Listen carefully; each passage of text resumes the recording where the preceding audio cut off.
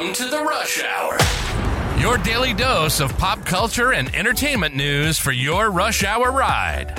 Work sucks, but your commute doesn't have to. Buckle up and enjoy the drive with your host, stand-up comedian and power recapper, Dave Neal. Hello, everybody. Happy Thursday morning to you all out there. It's the last day of February.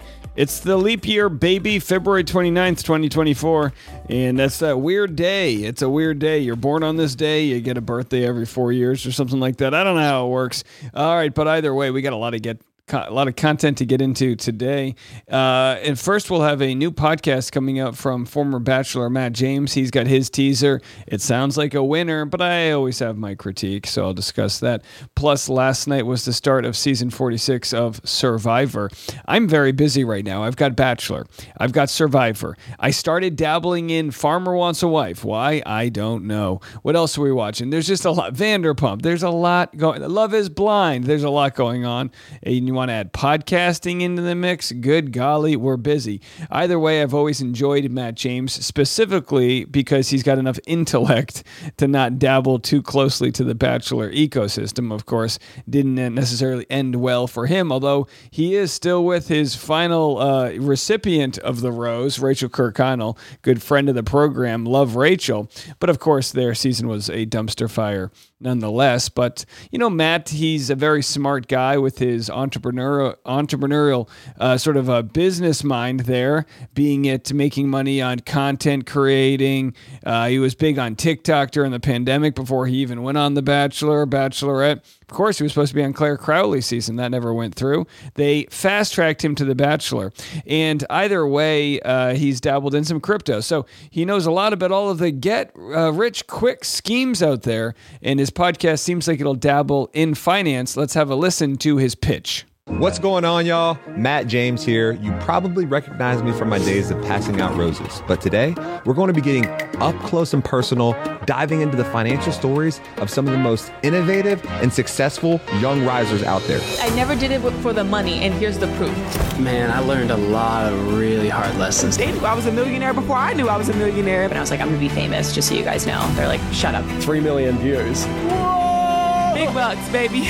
Yeah, like it was insane. Now looking back, like I realize the answer is like...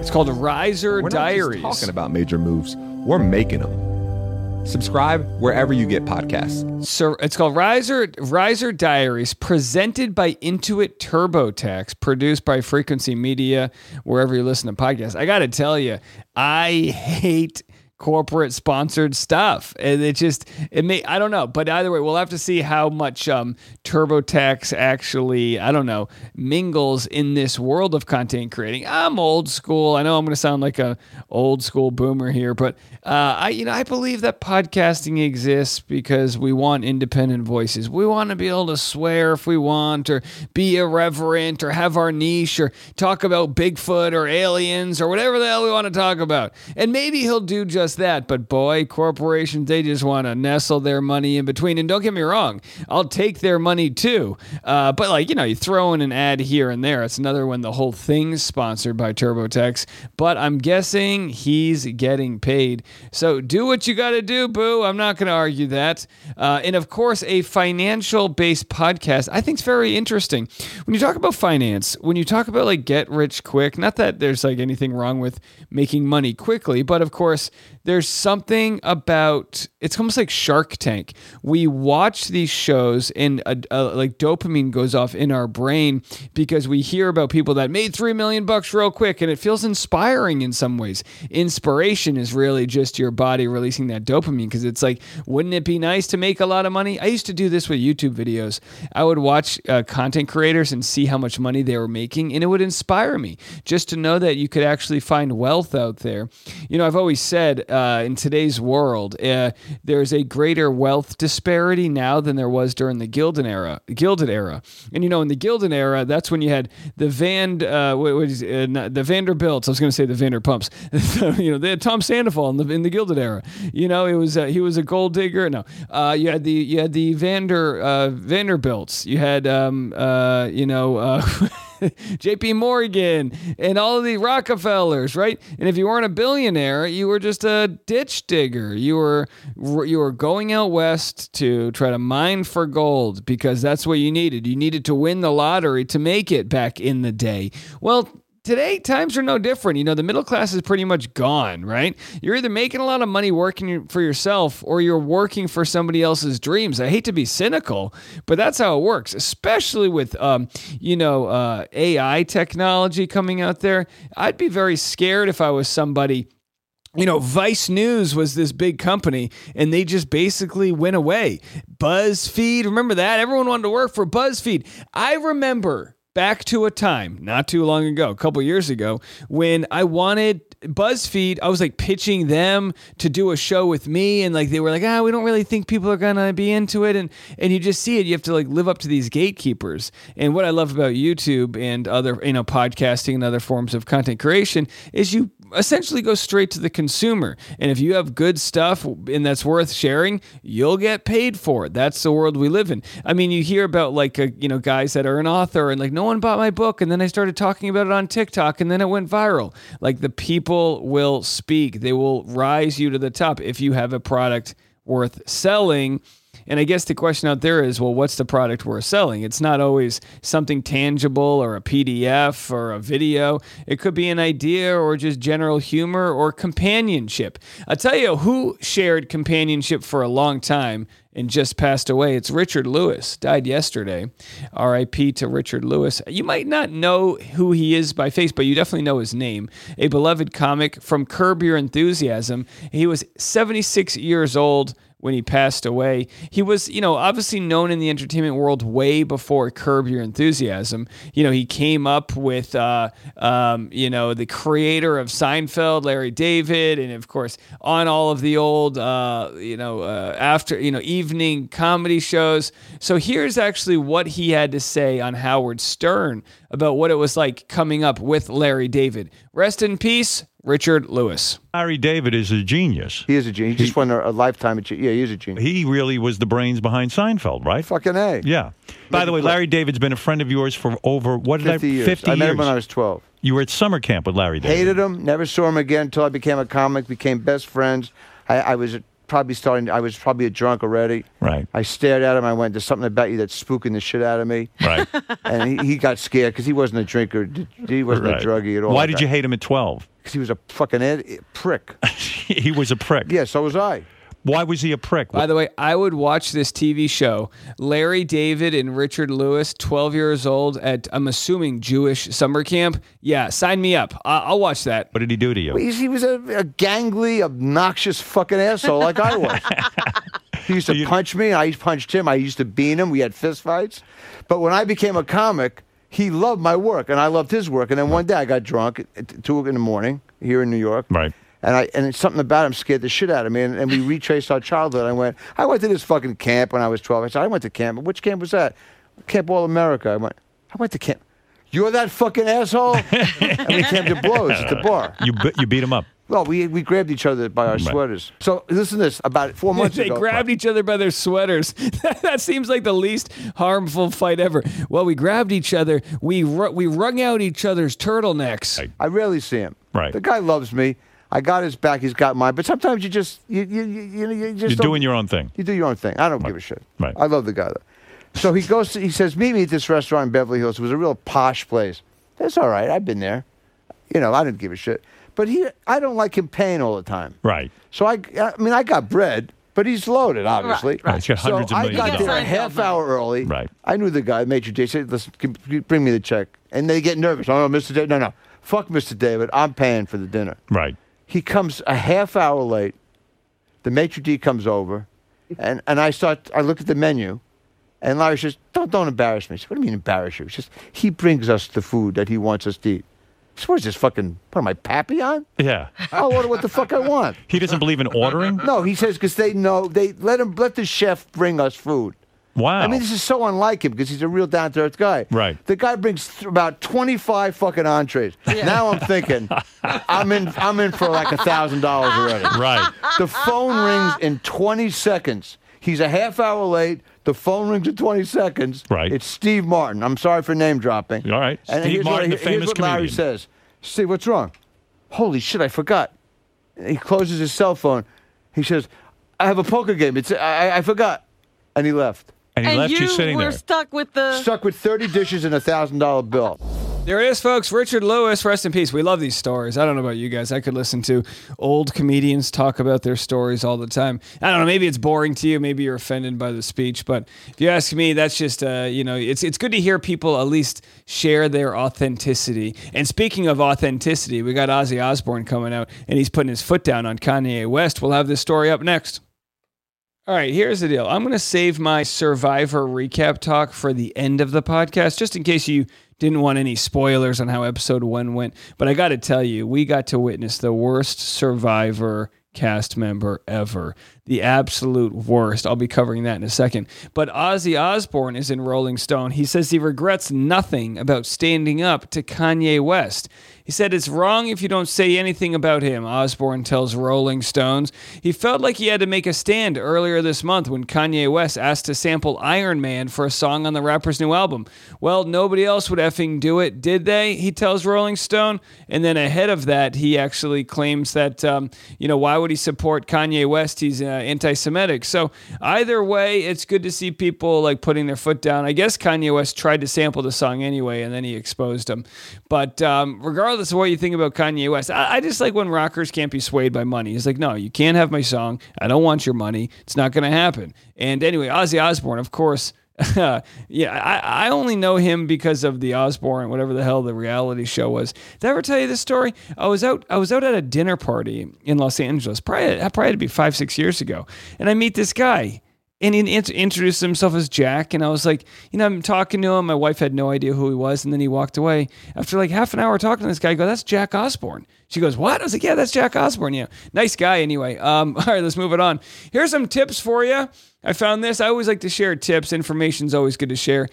This is from the marriage Instagram account, 247 Marriage. Building closeness is more than holding hands, kisses, and a night of passion. Staying connected during the week builds closeness, understanding, and intimacy.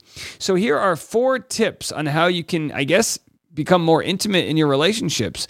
And I guess this is a challenge for those that are listening. Are you doing these 4 things? I got to tell you, a lot of times one person in the relationship will, be the more extroverted one and be the one who plans all the date night things. And there's always someone that's got their foot on the pedal. Well, if your partner's got the foot on the pedal, maybe you try to for a chance and let them, coast a little bit for the week. Number 1, how could I have better? So there's 4 different things that you can say here. 4 things to talk about with your spouse every week. Talking is, communicating, of course, is the most healthy thing for a relationship. Number 1, what does your week look like and how can I help or support you? That's good. Take role with each other. How are you doing? You might have a crazy Monday. Just cook dinner on Monday. I'm going to have a crazy day. I got Bachelor. You make me a charcuterie board, whatever. Number 2, what's on the calendar I should know about? Number 3, what day and time will we have our date night? Whose turn is it to plan? And number 4, how could I have better supported you this week? I love it. And it sounds a little corporate, like you're teaching, like you're making your relationship kind of run like a business. But there's a reason why businesses are run smoothly, at least the successful ones, because there's a chain of command. There's talking. And when you're in a relationship where you're not talking, you're building bitterness. Very rare that people aren't talking are happy, right? So, it's just good. Sometimes if my wife's mad about something, I'll be like, I'll be like, I know you're upset, but can you just tell me why? Because I'd like to know. Well, you should know. Well, please just tell me. Help me get to the conclusion faster so we can fix it. It's important in my eyes in a relationship. And this doesn't just mean partner. It could be with your mom or your sister or whatever.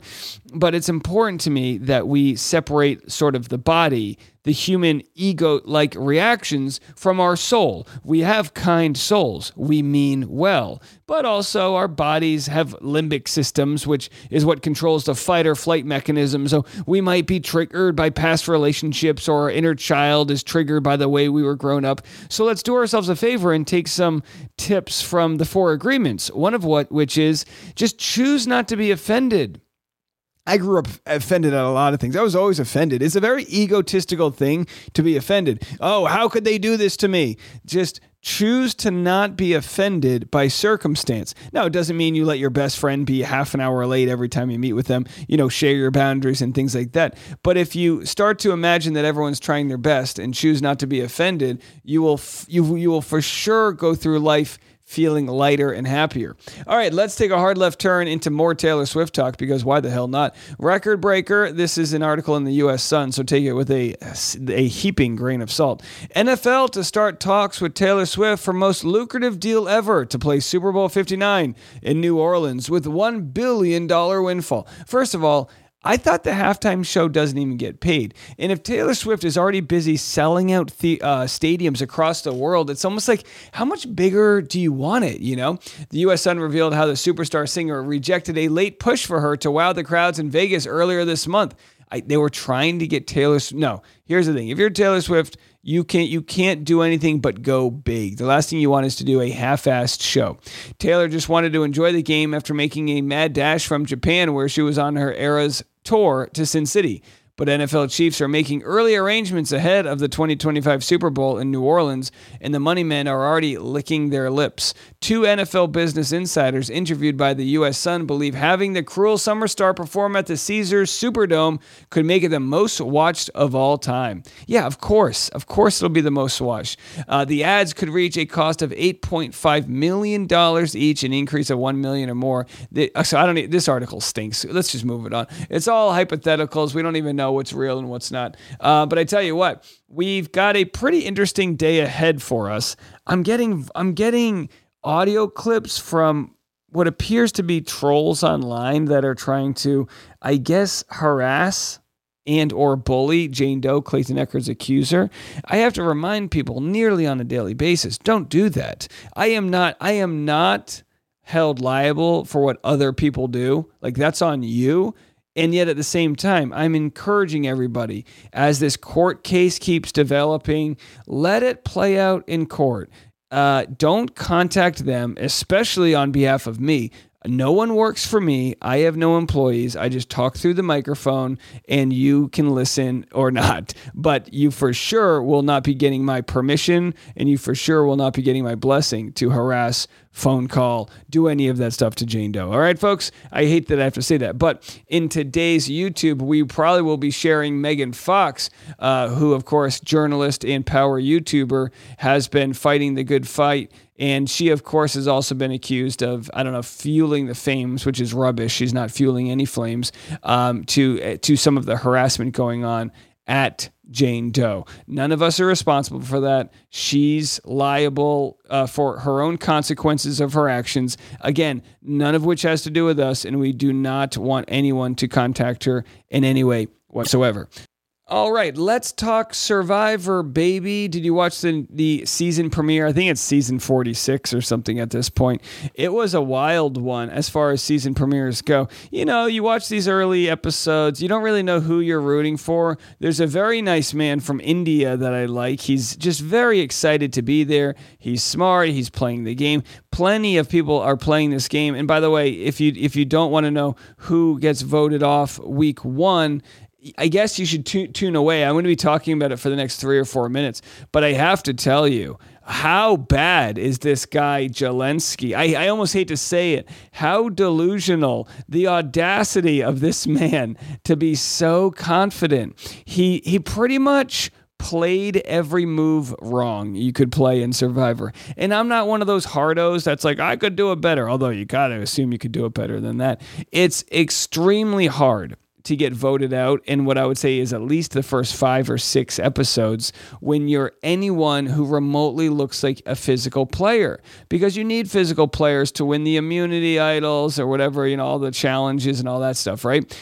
Well, he's terrible. He quits on the first challenge. These sweat challenges are actually, I don't want to say they're easy, but it's pretty standard that people that do them win. It's a very high success of winning the challenge. They got to go and fill up a bucket of leaking water. They have X amount of hours. Well, he takes the sand glass timer and just chucks it and breaks it, and he quits. And then from there, That was his first red flag. Then he goes to some, one of those inter-group challenges, and all he had to do was lie to these other two people, but he couldn't lie, so he lost his vote. It was very bizarre. He played a terrible game, and his cast members, they decided to save the weaker players physically because they didn't want to deal with him anymore, and he got blindsided and was voted off week 1. And that's what sucks about Survivor. If you don't make it to the merge, if you don't make it at least halfway through the show,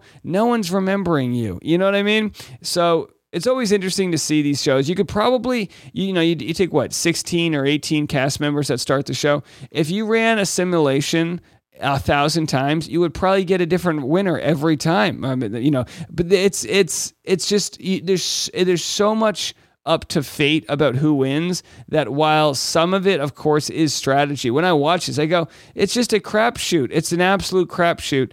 I think I could guarantee I would make it 5, 6, 7 episodes. I think I probably wouldn't make it much farther because I don't know if it's my braggadocious nature, but I think I would have a hard time keeping my head down and blending in. I don't know. I'd probably be so bored that I would be so social because I don't want to talk to people, and that would probably be a threat, because I'd probably talk my way right off that show. But either way, should I submit to be on it? I don't know. Maybe I could use 20 days without eating donuts. That would be the nicest part. Isn't that the nicest part of Survivor? They always get a nice tan and they lose 10 pounds. It's never like life-altering weight. It's just like, all right, lose a couple pounds. Survivor makes you look good, and then you get home and you probably carbo load on bagels for 2 months, and then you probably gain 30 pounds. That's how life works. All right, last story of the morning. And like I said, I've got a Driving with Dave later. I've got some business phone calls, a big podcast I'm doing tomorrow. So keep touch if you're on the Patreon, patreon.com/Dave Neal, and I'll let you know what time I'm live streaming. It'll probably be around 11 a.m. Central Standard Time. All right, let's get to our last story of the day. Billionaire boss of South Korean construction giant is encouraging his workers to have children with a $75,000 bonus. All right, read no more. Hey, not too bad. That'd be a good morale at that company. You're getting paid to essentially procreate. I wonder what the sort of maternity leave must be. It looks like maybe the company. I don't know. I can't even think of a reason why the company would benefit from being paid to have children. But having a child on the way, I'll have to check and see if we have any people watching us from this company in South Korea. Maybe you could just slide me $75,000. I won't stop you. All right, we got a lot to get into today. I'm going to be covering it all for you, and we'll wrap it up this afternoon with another episode of Bachelor Rush Hour. But I want to thank everybody for all your loyal listens yesterday. You guys know the YouTube video that we released was a #1 video. It's still climbing in the charts, that being the wild extortion that took place. I'm sure to have more updates for you guys later on today. When those come in, I will share them first with you. As always, I'm Dave Neal. Have an excellent one, folks. We'll see you later. This is Bachelor Rush Hour. If you enjoyed this episode, please leave a 5-star review on Apple Podcasts. And if you didn't, don't. Join the free Facebook group Dave Neal's Community. Got cash? Become a premium member at patreon.com/Dave Neal. Link in the description below. And don't forget to follow Dave on Instagram at DNeals for upcoming stand-up shows. See you tomorrow on The Rush.